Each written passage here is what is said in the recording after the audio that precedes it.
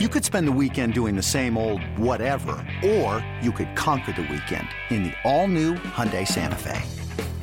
Visit HyundaiUSA.com for more details. Hyundai, there's joy in every journey.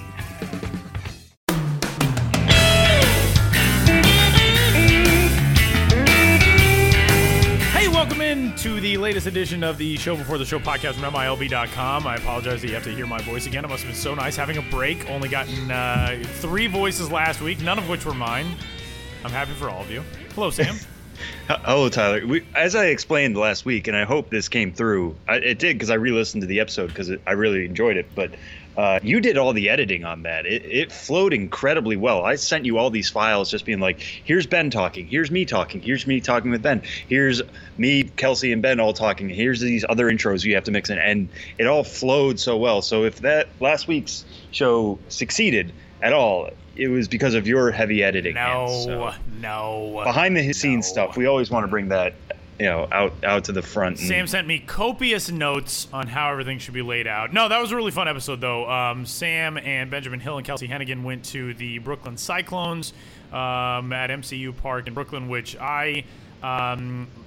I think we've discussed my New York connections before. I don't live there, but I get to visit you guys quite a bit. My mom's from New York originally, and I got a bunch of family out there. Obviously, my job is based out there as well. But I have never been to MCU Park, and I'm pretty sure that at some point in my life I've been to Coney Island, but it hasn't been. It's been like it was like when I was a kid. Like it was a long, long time ago. But I've never been to MCU Park, and I kind of hate myself for it because I really want to go see a game there. This year, it's not going to happen for me. I'm gone until the beginning of September. I'm not going to be in New York this season. But next year, I'm making it happen because this year the Brooklyn Cyclones, for their Seinfeld night, brought the actor who played Jean-Paul in the episode where he was the Olympic runner who was running in the New York City Marathon.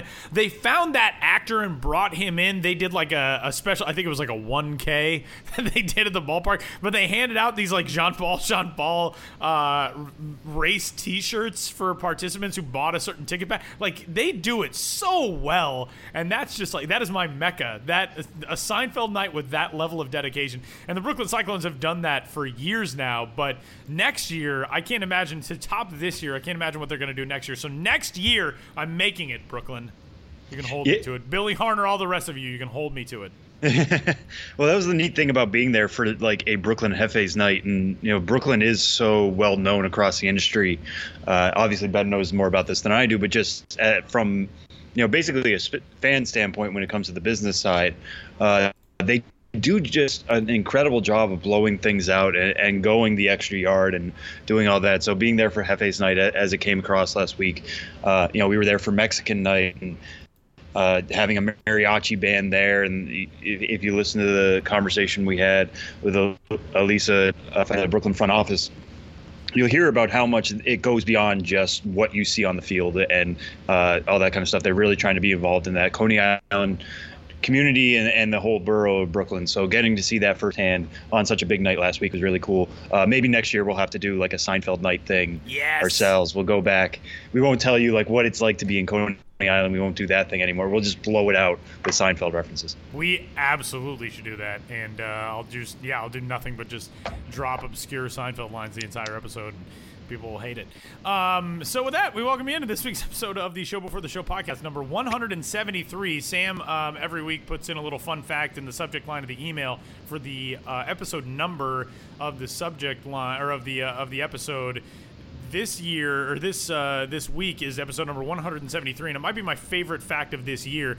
The number 173 is the number of fatalities attributed to the Beast in the Sandlot. The Beast, the dog in the Sandlot, was said to have eaten 173 guys. That was a good one. Yeah, no, I was happy I found that. I did not fact check it. So save your tweets. I'm pretty sure it's true, because Squint says something about like he ate 173 guys, and I don't know how he jumps 53 estimated deaths in that guess, but 120, 173 guys. So now you know. So episode number 173, The Beast is what we'll call this one. And let's get started. It's 3 strikes for this week's episode of the Show Before the Show podcast from MILB.com. My name is Tyler Mom, by the way. He's Sam Dykstra. And we're going to start by talking about 2 guys whose names are right front and center in the baseball world these days and are actually taking each other on in the International League this week and may not be in the International League for long. And that is one Vlad Guerrero Jr. and Eloy Jimenez, the top prospects in the Toronto Blue Jays and Chicago White Sox organizations, respectively, and the top prospect in baseball in Vlad's case, and the number 3 in baseball in Eloy Jimenez's case. And those 2 guys right now, Sam, have jumped up to that level at AAA. Vlad Guerrero, through 12 games, is now homered in 4 straight. He's batting at AAA 395, 489, 763. Eloy Jimenez has been up at the AAA level for 35 games, 351, 393, 672. Those 2 guys right now, should they be in the major leagues, strike one? To keep it short, in a vacuum, yes. I mean, we see this type of production from people, and we immediately want to move them up and get them challenges. And, there's so many ways to start with this. And the reason I say in a vacuum is because there are so many other layers here, and we'll get to that in a second. But the way Vladimir Guerrero Jr. and Eloy Jimenez are taking to AAA baseball right now, they're not getting anything out of it, to be frank. You want to talk about Vlad needs to improve defensively. That might be true. Unless I'm missing something, teams can still work on defensive drills with their players in the major leagues. The damage affects things a little bit more in the majors than in AAA, but look at right now at Toronto and Chicago in the standings. Toronto is 53 and 65. Chicago is 42 and 76. Both are in 4th in their divisions. Not going to be catching any wild cards. Not going to be catching any division races. Basically, now is the time for experimentation. San Diego Padres are kind of doing that right now, not by calling up prospects, and maybe they will at some point when rosters expand. It sounds like Francisco Mejia will definitely be up. He's on the 40-man roster. Luis Urias will definitely be up in September when rosters expand. If you have nothing to play for, if there's no playoff race, now is the time to see what you have. Now is the time to try out guys at different positions, try new things. Just get prepared for 2019 when you're really going to have a chance. And keeping Vlad and Eloy down right now and letting them mash, that's great for their confidence. That's great for them to put up video game numbers and all of that. What are they really getting out of it? Are they going to be better players in the long run for not being challenged when they are? Vlad only got called up July 31st, I believe. Eloy's been up for a little longer. But what are they going to get out of a couple weeks and then just sitting around, early in September? I don't quite know. And if you want to make the case of, maybe they're blocked by guys. Right now, the White Sox in left field are playing Nick Delmonico, who is batting .222 with a .671 OPS. He ain't blocking anybody. And at third base right now for the Blue Jays, the last 2 games they've played Russell Martin. So, yes, Vladimir Guerrero Jr., his defense. Actually, we had this play, I think it was last week. His dad retweeted us saying he has a glove. He is okay at third base. He can make the plays. He might have some range issues, but he's going to make the plays, and he's definitely going to mash at that upper level. Let him get that taste.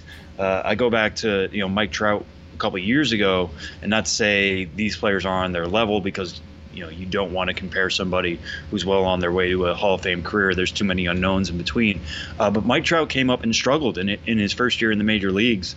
Got sent back down to AAA the next year, got to course correct, got that taste, got to know what to expect, and then was the AL Rookie of the Year, MVP candidate, all that kind of stuff in his first official rookie season.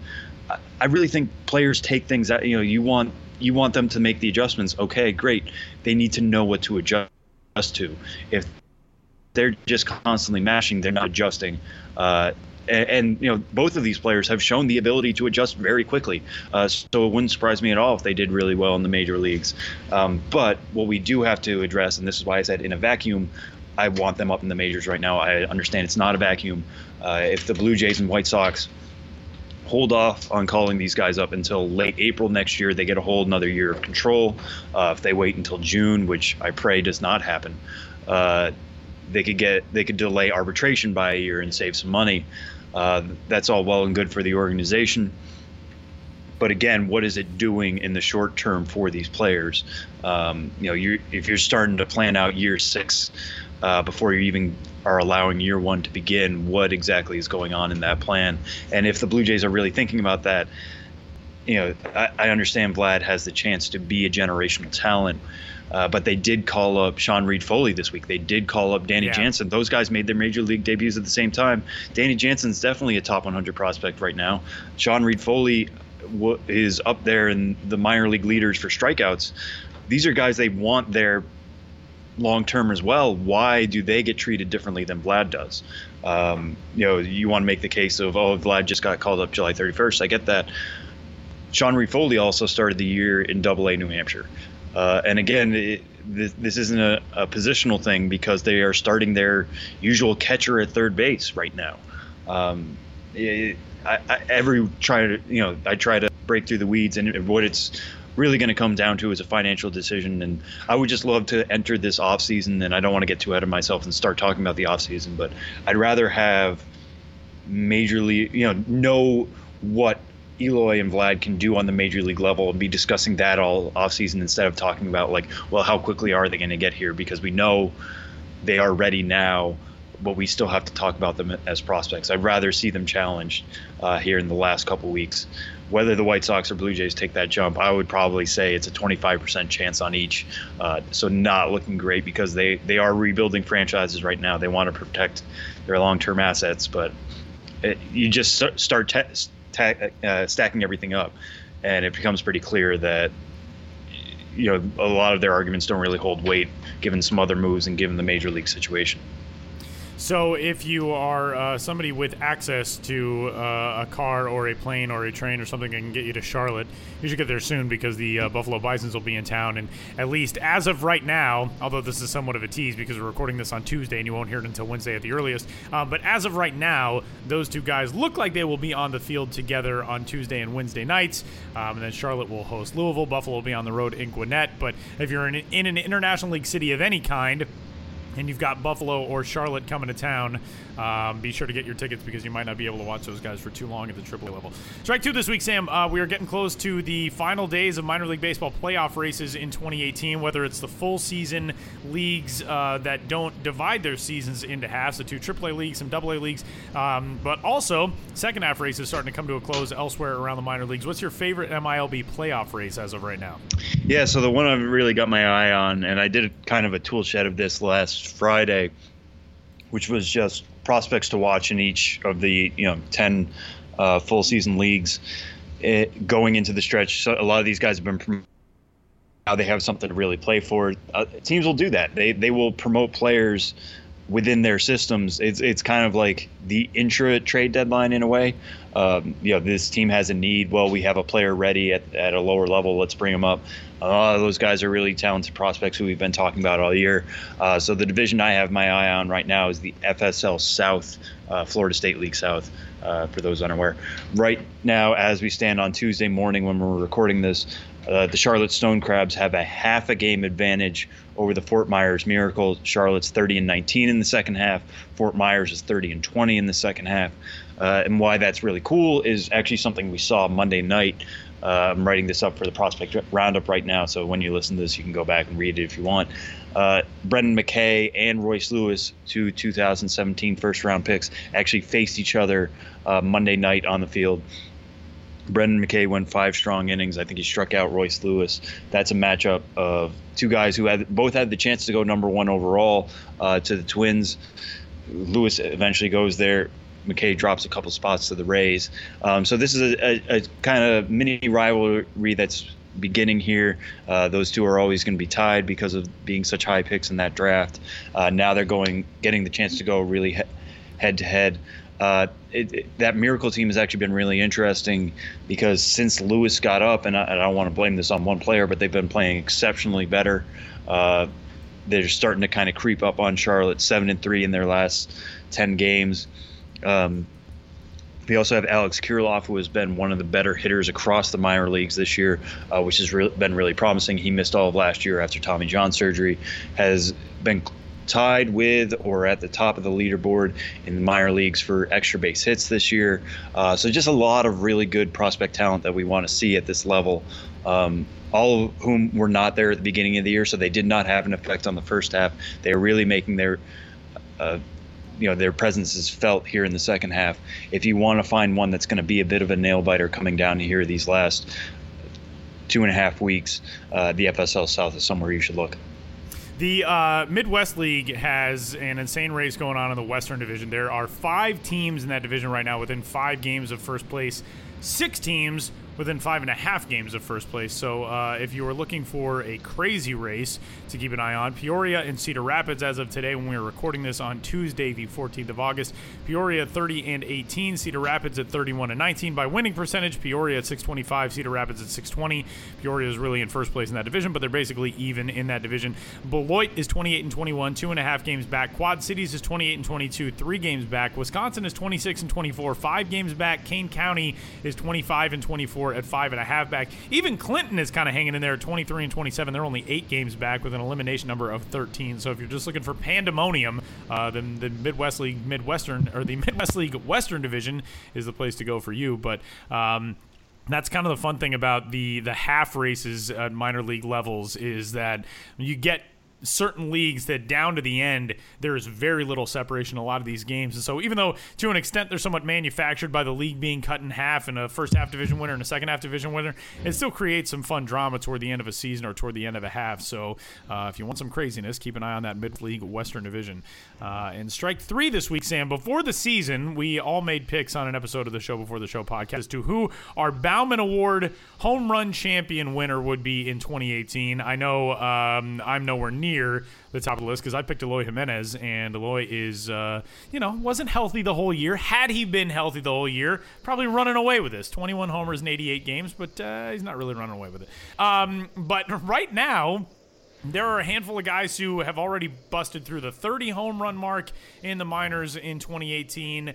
I know Josh Jackson's pick of Casey Golden is hanging right in there. He's got 28 homers this year. Peter Alonso, friend of the podcast, 29 homers. Give us your odds-on favorites down the stretch here in the 2018 Bauman Home Run Award race.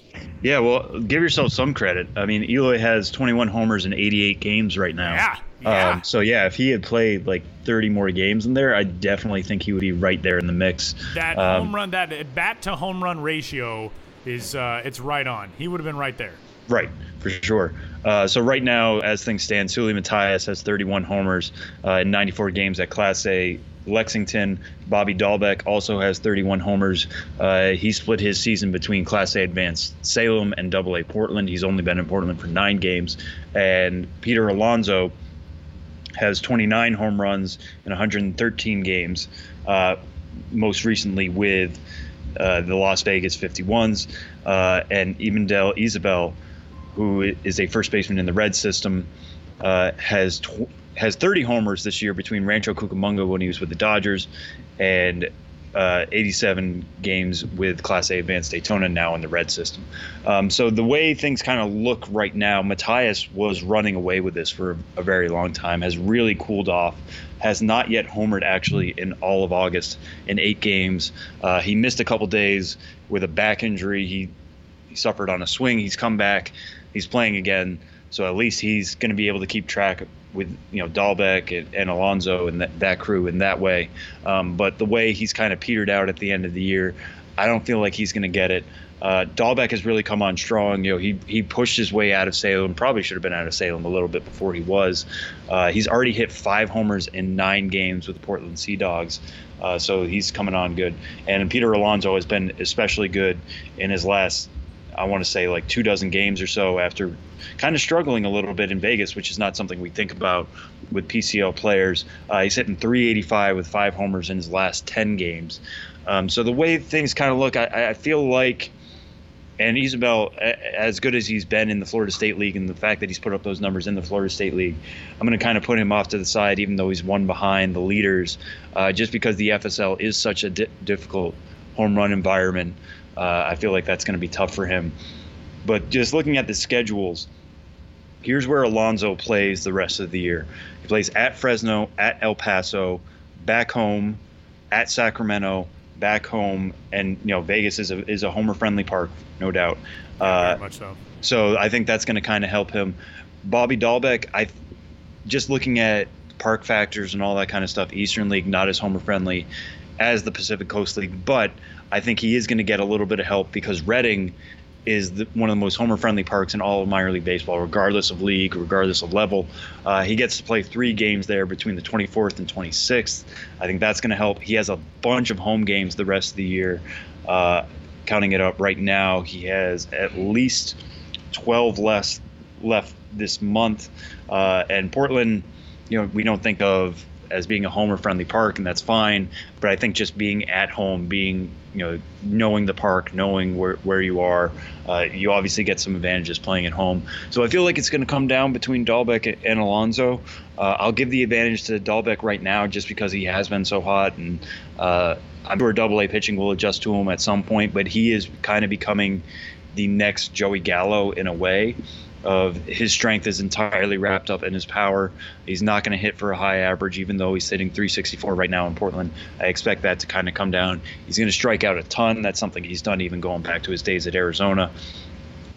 But the fact that he has a 2 kind of homer lead right now on Alonso, as many good parks as Alonso is going to play in, I think Dahlbeck maybe hitting 2 and 3 games in Reading, and then in getting to enjoy the kind of creature comforts playing back in Portland is going to kind of give him the advantage here. So that's the way I would put it right now. I would expect Dahlbeck to win. Alonso might keep it close, and then Isabel and Matthias kind of coming in, fighting off for either second or third. Here's my big prediction. Here's my big, bold prediction about this race.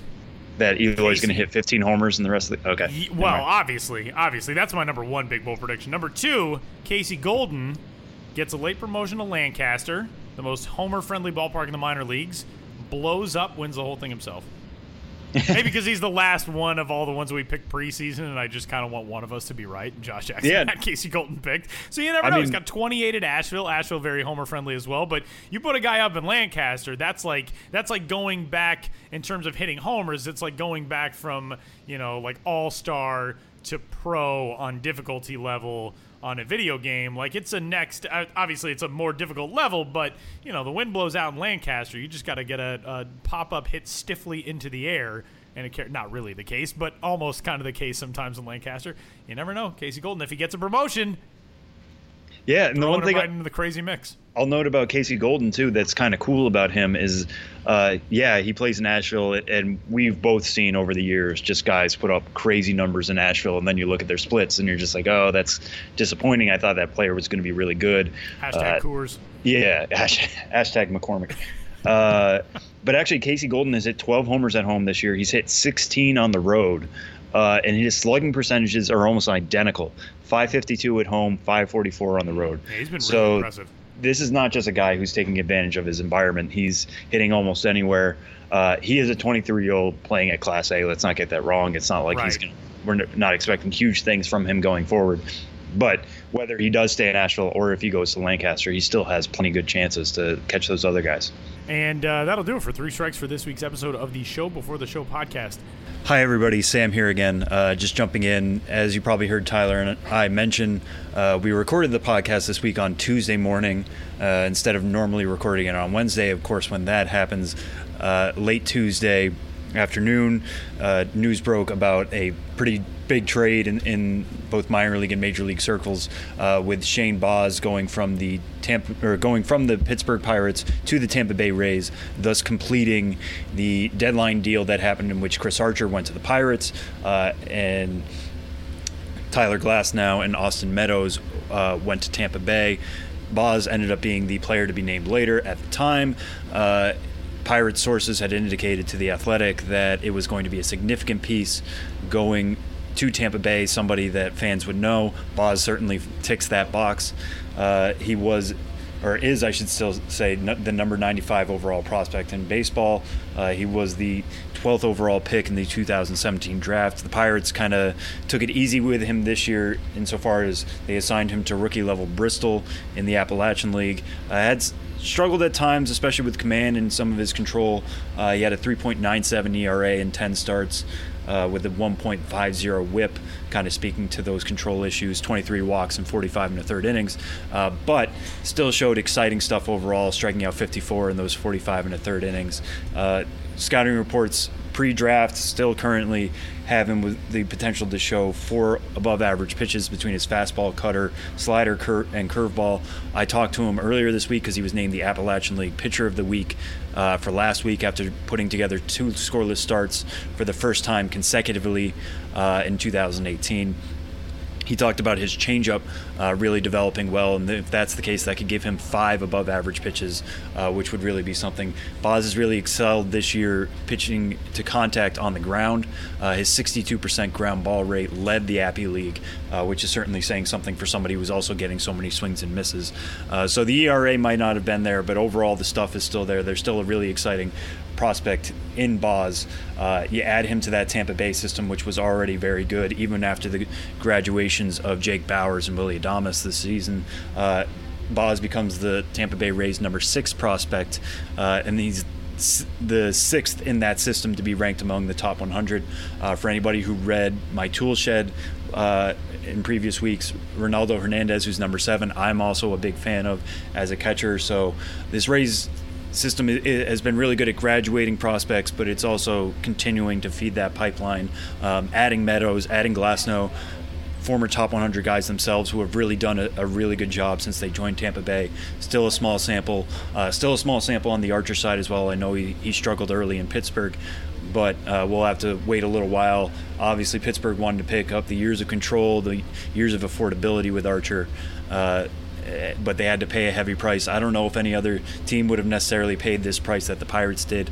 Kind of a head-scratching move as far as that goes. But just wanted to butt in here again, kind of a foul ball, an addendum to what we talked about yesterday with Shane Boz, the number 95 overall prospect in baseball, joining an already very loaded, very deep Tampa Bay system. So that'll wrap up 3 Strikes this week officially.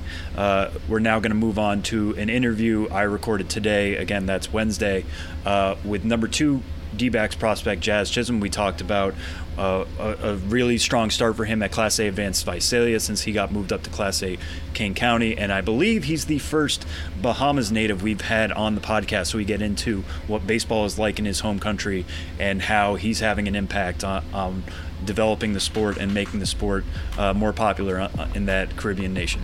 So here is Jazz Chisholm.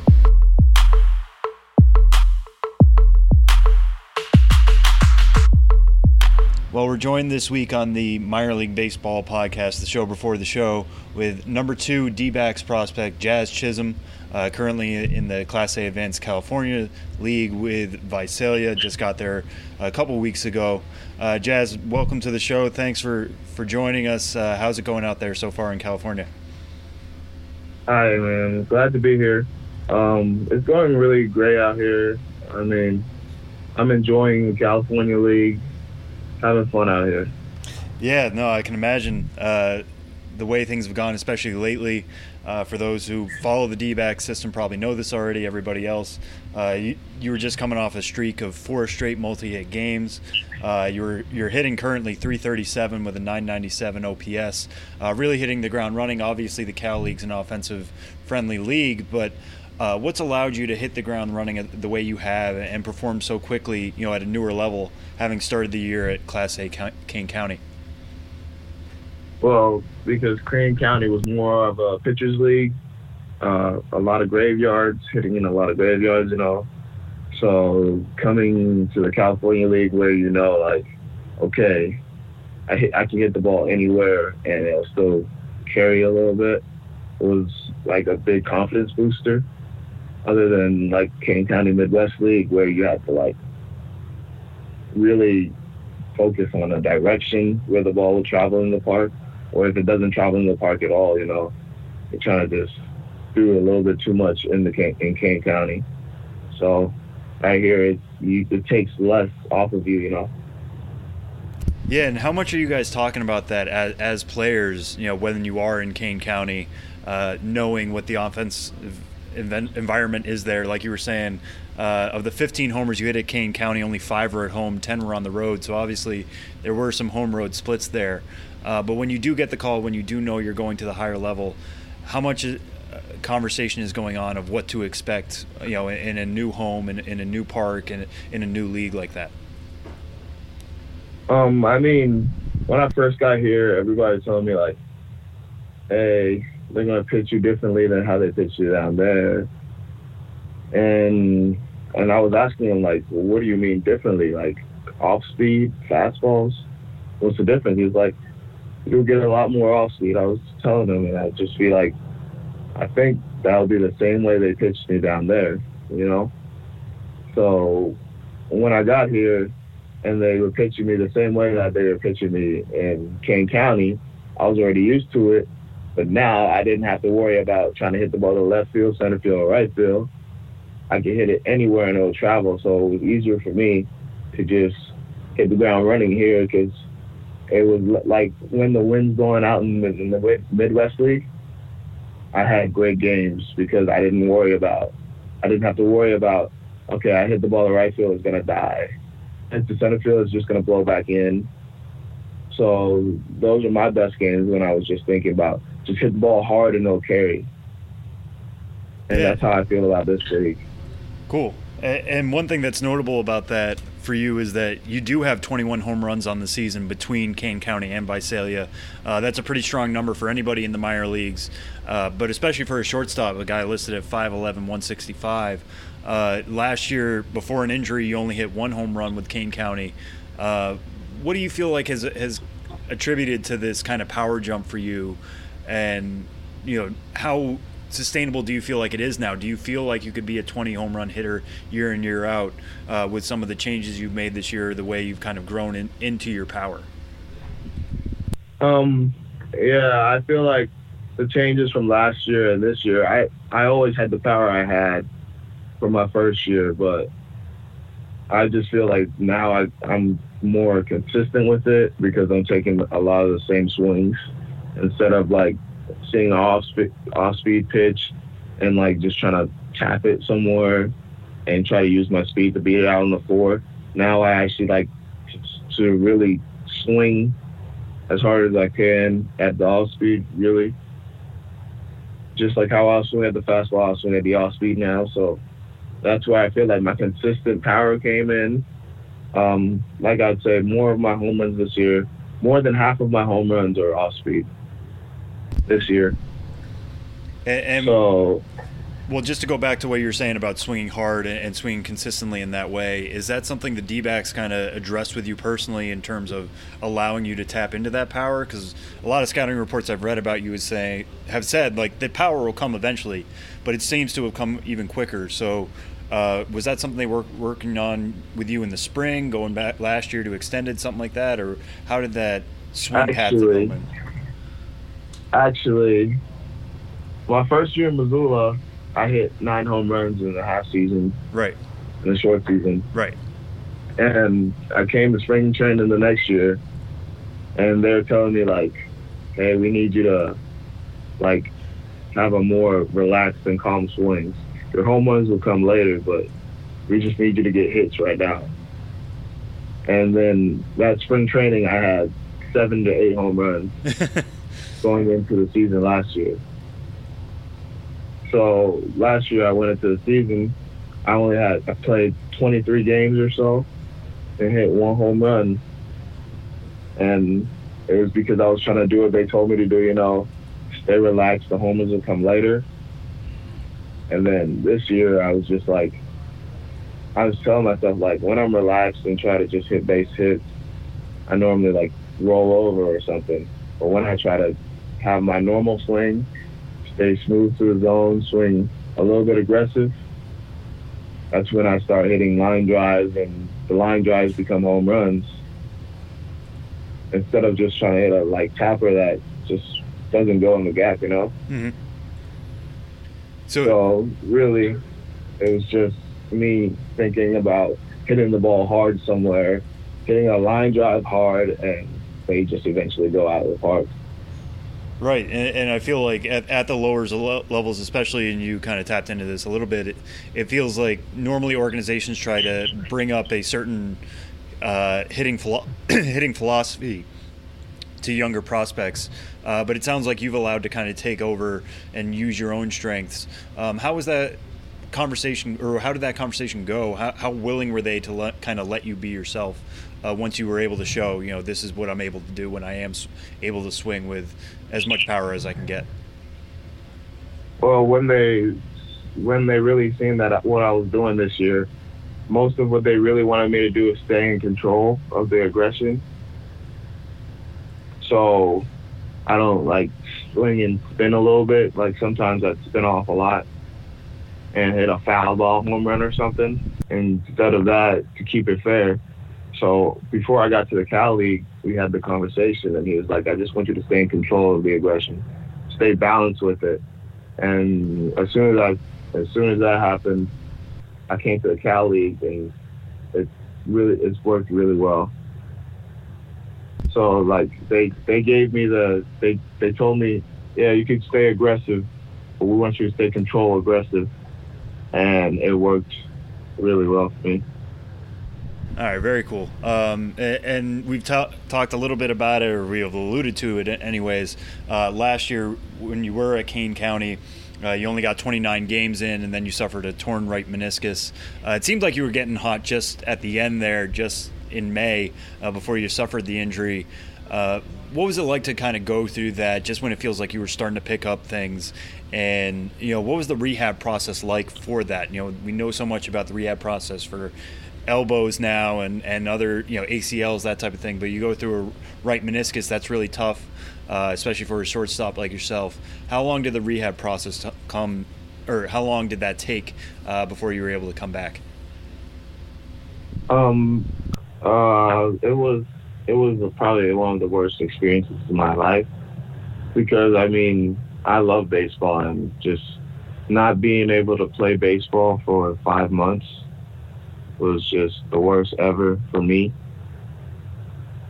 So just going through the rehab process, trying to stay strong, trying to stay mentally strong, it was just like hard for me to just stay there, and do it. But I did it. I lasted through it and worked hard every day, trying to get back on the field earlier than I'm supposed to get back on the field.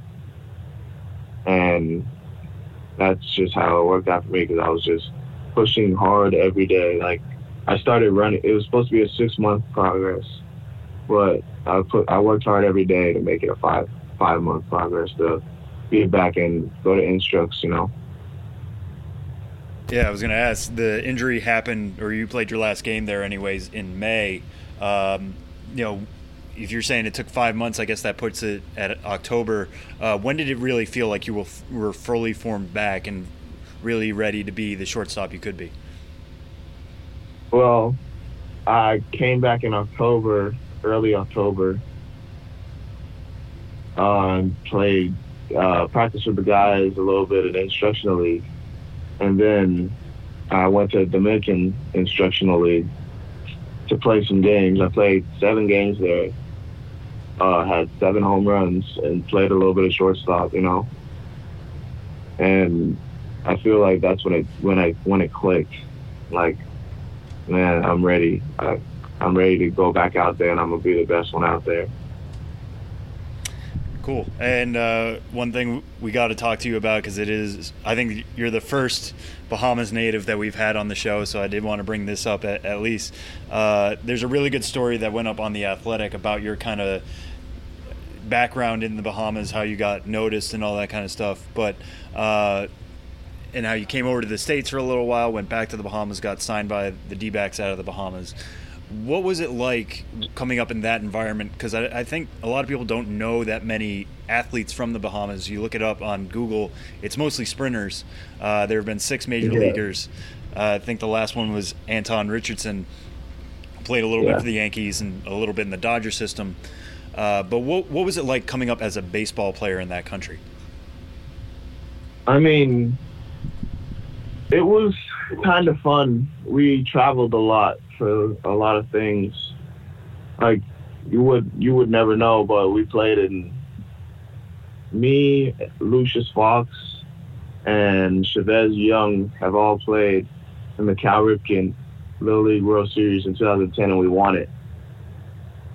So, like, everybody that I played baseball with, probably 200 to 300 kids I know from playing baseball and became friends with. And playing baseball back home was just so much fun because it was just, you go to the field, you probably play a game, like an actual Little League organized game. And then after that, you'll go on like a smaller field and you have to hit from the other side, from the switch side, and play around, and that's how everybody became friends down there, playing in that little pickup sandlot game. And I mean, it was a lot of fun for us because everybody who played baseball ran track and field. So like, everybody would go from the tracks straight to the baseball field. After the baseball game, we play a pickup sandlot game with like 12 kids on the field, one person hitting, and have fun with that. The parents are still watching you, having fun, no umpires, just you guys playing by yourself. It was a lot of fun, man. And the coaches always pushed us to be great. So when I came back home and my same coach was there, Jerron Sands, he always had my back and he always talked to me about everything. He's the guy that I call when I'm struggling. And so I was talking to him because he was the one who brought me to the baseball field around 5 years old. Well, he was my coach around 5 years old. He didn't bring me there. My grandma brought me to the baseball field. But 5 years old, he had me. So I was talking to him and he was like, yeah, come to the academy. I'll be fine. We went to the academy. Lucius was there. And we had a big showcase with probably 15 to 20 scouts or so. And they got to see us play. I guess they liked what they seen. And that's what got me to where I'm at today, because playing baseball in the Bahamas isn't really easy. But when you finally made it out, I mean, it's a big accomplishment. Yeah, and you talked about your decision to go back. Being paired with Lucius Fox, that certainly helps that there's two of you guys that scouts can kind of show off. But take me through that decision to move back to the Bahamas, because according to this story, you moved to Kansas to play baseball, basically. And if you had stayed there long enough, maybe you could have been drafted. But instead, by going back to the Bahamas, you can sign with whatever team gives you the most money or whatever situation is best for you. What went into that decision to go back? And kind of open up that signing process? So I was in Kansas, and I was about to graduate in December. I was an early graduate that December that I was going back to, December 2014, so I've been 16. But the host family situation was really messed up, and I was telling my parents about it, and they're like, well, we got to try and find you a new school to go to. And then my coach was telling them, like, we got a baseball academy. He'll still graduate in December with the program that we have at the baseball academy, and we'll see how it works out. He'll either get into college or he'll become a professional baseball player. Depends on how many scouts knows him, So I knew a couple scouts knew who I was playing in Kansas. I played in a summer ball league, and I played in an annual event that summer, the summer of 2014. I played in an annual event that goes on at the Wichita Wingnut Stadium. It's a lot of college and professional teams, I think, and indie ball teams. Really can't remember the name, but I know I was the youngest person there. I was only 16 years old while I was there. And I went back home and I started training, and I seen that Lucius went back. Well, when I met him at home, did not know he was home. It would have been good to know because we talked to each other every day, but he didn't tell me he was going home. We were on the same flight home And I was asking, like, hey, it's September, dude. What are you doing going home? And he's like, yeah, it was a messed up, something messed up at American Heritage. And I was like, all right. Well, I told him what I was doing, and he was like, actually, that's what I came to do, too, to train with the coaches that we grew up with. And Anton Richardson was one of the coaches. Albert Cartwright, who just retired last year, was one of the coaches. So we really had a good training system. And I actually did graduate high school in 2014 of December, and they asked me if I wanted to go in the draft or if I just wanted to sign international, you know. And I always told them, like, hey, I want to go on the draft, because it was just my dream to go on the draft. And they told me, and then MLB said that I'm international, so I went in the international signing market and I signed international. Yeah, and given that path, the way it all worked out, and with the way you came back and still got signed and everything like that, if you could go back, would you have stayed at home the whole time instead of going to Kansas, or do you feel like that was, instrumental in developing you into the ball player you are now? I feel like me going to Kansas was the best thing for me. Running up, like, we used to run in the snow behind our coach's car for our conditioning. I feel like that grew me into the guy that I am today. It kept me mentally tough, you know. And then going back home was just the skills came from going back home.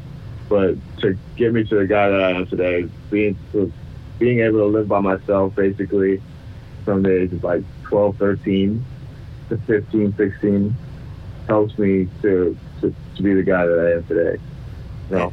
Yeah, no, that makes a lot of sense. And just going back to that 2010 team, that 12U team that won the Cal Ripken Little League World Series, now the kind of general Little League World Series is about to happen in Williamsport. I know they're separate events, but I know, in the States, a team wins in a local region, people talk about it for decades afterwards. What kind of impact did you guys have winning on that international stage at that 2010 tournament do you think, for, baseball in the Bahamas? I felt like it did a lot because people are still talking about it now. In the Little League, everybody still wants to do it. We have a team there right now playing in the Little League World Series. In the Cal Ripken Little League World Series, we have them playing right now. And the guys are really pumped to be the second team ever to win a World Series from the Bahamas. And everybody's like, they want to be the guys from that team to win, because they see where we go afterwards. Like, most of the guys on that team are in college, playing college baseball, so it really gives them a chance to believe in a lot.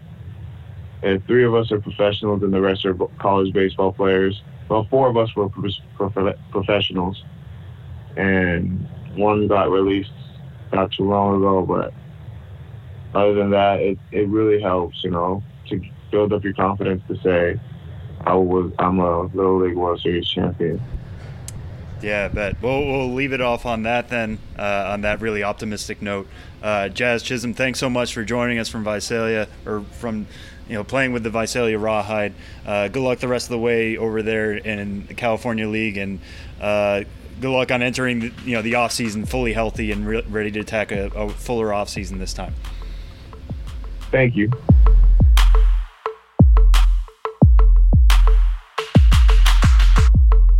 The month of August has brought a New York Penn League tour for Benjamin Hill, who joins the show off of his most recent one and ahead of another one coming up this weekend, and getting to stick around the New York City ballparks recently. Ben, how are you? How have the trips been? I'm doing all right. The trips have been okay. It's we're really in the home stretch, the dog days. It's crazy. Yeah, it is crazy. It's I don't even know what I'm trying to say right now. So just ask me another question. It's cool. Well, you got to go to Brooklyn last week. We heard that episode, fantastic episode with you and Ben and Kelsey, or with you and Sam and Kelsey.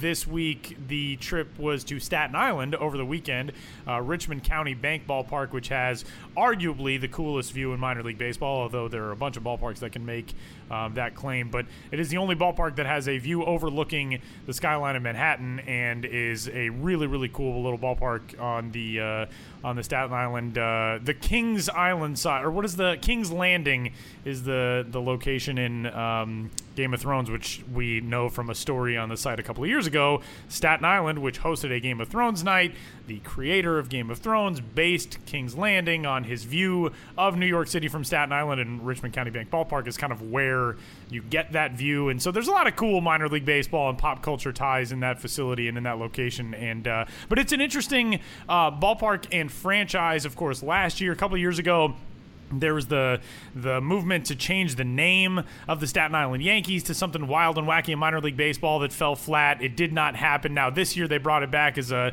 weekly thing where they became the Staten Island Pizza Rats as a promotional deal. So that's kind of an interesting franchise. But tell us about the trip first, and we'll dive in a little bit deeper into the Staten Island Yankees. Yeah, I mean, as you mentioned, this is not a trip so much as just hitting a few New York Penn League locations intermittently throughout the month of August. So last Wednesday was indeed the Brooklyn Cyclones, and I hope you all heard that episode based on that visit. And then 2 days later, went to Staten Island. And, you know, I've lived in New York City since 2002 and been going to Staten Island Yankees games at least sporadically, even before I started writing about minor league baseball. Always enjoyed the whole process, essentially, of just having an excuse to take the ferry, see the Statue of Liberty, see the receding, Manhattan skyline as you go to Staten Island, get off the ferry. One big thing this time around is there's a lot of construction around the ballpark. They're building a huge allegedly they'll finally get this Ferris wheel up and off the ground, a gigantic Ferris wheel that's supposed to be 60 stories tall. But they're much closer to fruition at this juncture. The Ferris wheel would be just beyond the left field portion of the ballpark. Like, you can go to the left field side of the concourse and look out and see actually the pedestals for the Ferris wheel, which is the only sign of construction so far. But on the other side, more on the right field side, there is a lot of construction, primarily for a huge outlet mall. Hundreds of stores and restaurants, typically New York City kind of hipster food court, all being built around the ballpark on the right field side. So I'd never seen that before. It actually closes off the most immediate entrance to the ballpark if you're taking the ferry. Now you have to go all the way up and around to get into the ballpark because the construction blocks off the entrance, which would be on the water side of the ballpark in the outfield on the right field side. So it was kind of cool to see that, although it does lead to a somewhat reduced baseball experience, all that construction right now in terms of access and egress. I never get to use the word egress. Yeah, no, that's a new one. Took us 173 episodes. Yeah. But I digress with the egress. So it was cool to be there. I was wandering around. It was a Friday night, kind of wondering, like, what's my story here? And the team, this was mostly through President Will Smith, Staten Island President Will Smith. Big fan of, bubblegum and baseball and bubblegum, and a great combination. And so he put together a sponsored by Bazooka, a bubblegum blowing contest. And I was like, sure, I'll do it. I'm a participatory journalist. So I signed up, did it in the semifinals on the concourse, won, then went to the final round for a post-game contest and won. And Ben's Biz, Ben Hill of MILB.com, I won the Staten Island Yankees bubblegum blowing contest on the dugout. And now I'm going back on August 31st to go against Kurt Bavacqua, who was the recipient of the 1975 bubblegum blowing championship crown and has his own Topps card from that year with the bubble he blew. So 43 years later, after being the 1975 bubblegum blowing champion, Kurt Bavacqua, best known for his time with the Padres, will be on Staten Island to blow bubbles. And I'm going to go back there on that particular Friday and see how I can hold up against Kurt Bavacqua. I have a lot of Bazooka that I won in in this contest, and I've been chewing it a lot, developing strategies, and hopefully we'll be taking Kurt Bavakwa down before the month is over. So what are your training techniques exactly? Is it just like 2 sticks a day, 1 in the morning, 1 in the afternoon? Are you doing 2 a days? How do you kind of work out this strategy? Well, I think the main thing is to figure out what the optimal piece of gum is. Like in this contest we did during the game, they recommended just doing 1 piece, which I think is right if you only have a few minutes to chew before you start blowing a bubble. But if you have the time to really, work out your wad of gum, I think 3 to 4 pieces is best. But I'm not sure if that's going to be in the parameters of the contest, or if you just all have to start chewing at once in a specified number. So there's a lot of variables with it, but what I found, I think the reason I won this contest is because, I just calmed down and I went within myself. It wasn't that I blew the biggest bubbles. It's just, I have a experience of participating in between inning contests and ballpark contests. So no disrespect to the other competitors, but I think they were a little caught up in the circus-like atmosphere and nervous and thinking, oh my God, I've never done anything like this. And me, again, not to be arrogant, but it's true, I just calmed down, took a deep breath, and just blew a bubble and won. And that's really all it is. But I think Bavakwa's been on that stage before, so I have to think about other mental techniques that can transcend me beyond one of the premier players of the 80s, or at least not premier, but second-tier player of the 80s. He hung in there. I'm a big fan of Kurt Bavakwa. Any other bubblegum cliches you want to get out of the way? Taking it 1 stick at a time, only focused on what's in front of you. I mean, there's a lot, but I don't want to. Not trying to blow too much. Yeah. See, I'm going to pass for right now. Okay. All right. We got time because you're going back. So yeah. I was just about to say 2 or 3 all at once, and then I just felt shame, which is usually something I don't feel. So let's just move on. Okay. Well, so you did get to go to both of New York City's ballparks last week, and for us who live here, it's obvious what is different about these 2 experiences. But they are 2 outer borough places. They are not right in the middle of the city. How do these kind of compare going, like we did last week, going from Coney Island to Richmond County Ballpark that quickly? Well, there are similarities, obviously. They're both in New York City. They're both in the New York Penn League. They're both affiliates of New York City Major League Baseball teams. And I think what they both offer is a great view in a distinct location. I think you really can't go wrong visiting either team because they're so rooted in the place in which they are. That said, Brooklyn gets a little more shine, I think, because it's in such a touristy area. And Staten Island, it's a great excuse to ride the ferry. But once you're there, you're just kind of there. You really don't have too much opportunity to explore other areas of Staten Island if you're coming on foot from the ferry. So it's a little more self-contained as opposed to what could be an all-day extravaganza if you're going to a Brooklyn Cyclones game.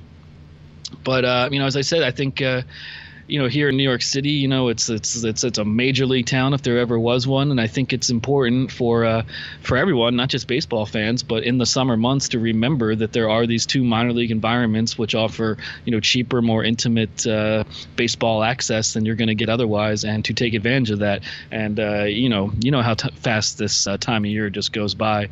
The New York Penn League season starts in mid-June, and all of a sudden you're looking up and you're like, oh my God, is it Labor Day like next week or 2 weeks from now? So take advantage of these fleeting ephemeral. That's my combination of ephemeral and memorable. Take advantage of these things while you can. That's all I'm trying to say.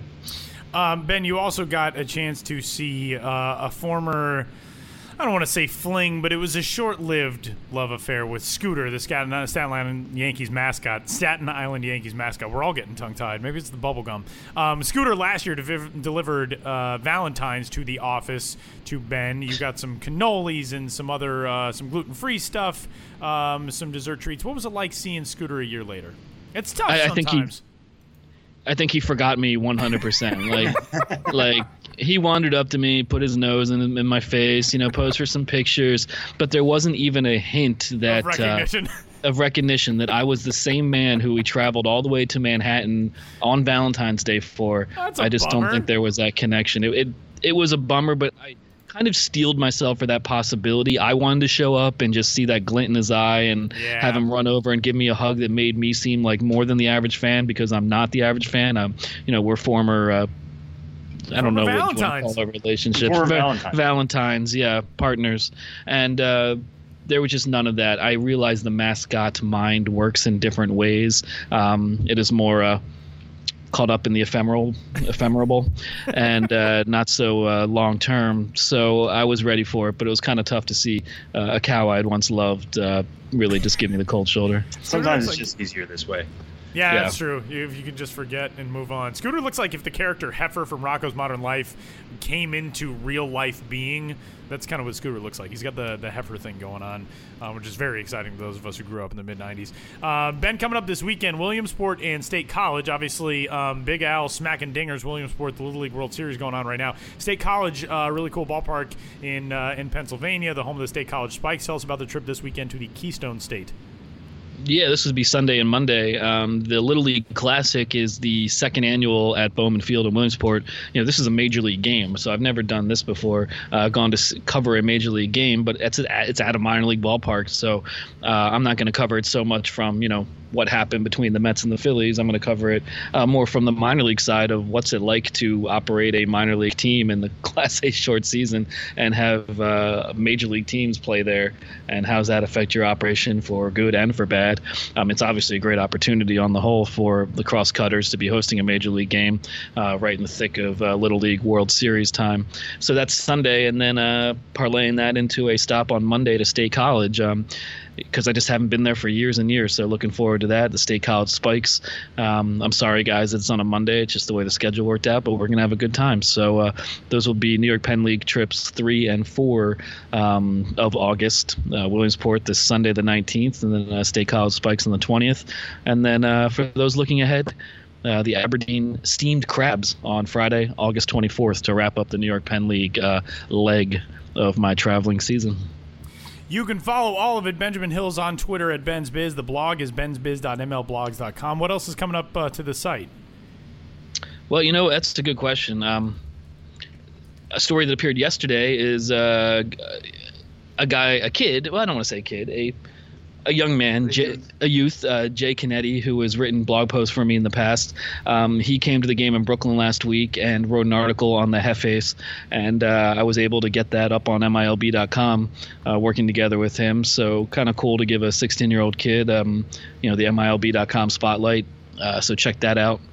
His account of the Brooklyn experience, that's up on the site now. We're talking on Tuesday, and I'm not even exactly sure what article I'm having running later in the week. It's such a busy time of year. I got some travel logistics to figure out. And also, in September, I'm going to have visited every minor league stadium. So I'm trying to kind of compile my own personal history for some potential highlight reel stuff. I don't know how this works, but it's a very significant time of year as we wrap up the season, and I'm heading toward a milestone, and I just don't know what to do with myself. Yeah, once we get to this time of year, it's like everything has grown over the course of the season. Now we're into the last 3 weeks to a month stretch, and it's kind of, you try to just distill all of the best stuff from one season in the last few weeks, and be on the lookout for it at the blog bensbiz.mlblogs.com or at the site milb.com. You can follow Ben for the rest of the season through these trips and everything else on Twitter at bensbiz. And enjoy the trip to Pennsylvania this weekend. We'll talk to you about it next week, Ben.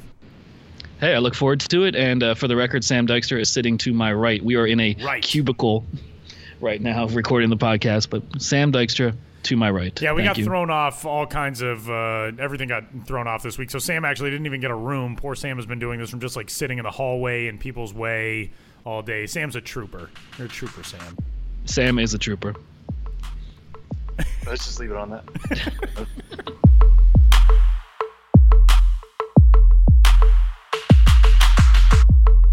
Putting the finishing touches on the 173rd episode of the Show Before the Show podcast from MILB.com. Thanks for tuning in wherever you found us. You can give us a rating and a review and a subscription on iTunes and Google Podcasts and everywhere else you find your shows.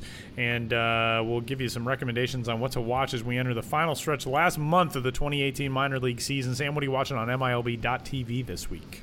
So as Tyler mentioned at the beginning of the show, if this goes up in time, there's a decent chance it won't. But Charlotte and Buffalo, that's going to be a must-watch series regardless. But in case you do miss that, actually there's another really exciting series coming up at the end of the week. Looking at this weekend between Buffalo and Gwinnett. One matchup in particular to look out for, the schedule hasn't been laid out perfectly yet, so we don't know exactly when he's going to pitch.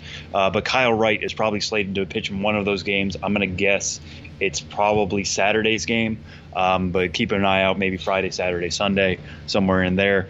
He's coming off. We're recording this Tuesday morning, as we've said. On Monday night, he pitched his best AAA outing yet. Only gave up 1 hit and 1 walk, struck out 8 over 7 scoreless innings against AAA Louisville. Buffalo, you're going to want to watch regardless because you want to get as many Vlad at bats as you can in case he doesn't get called up to the majors by the end of the year. This is your best chance to see him, unless you're in the Buffalo area or some other IL park.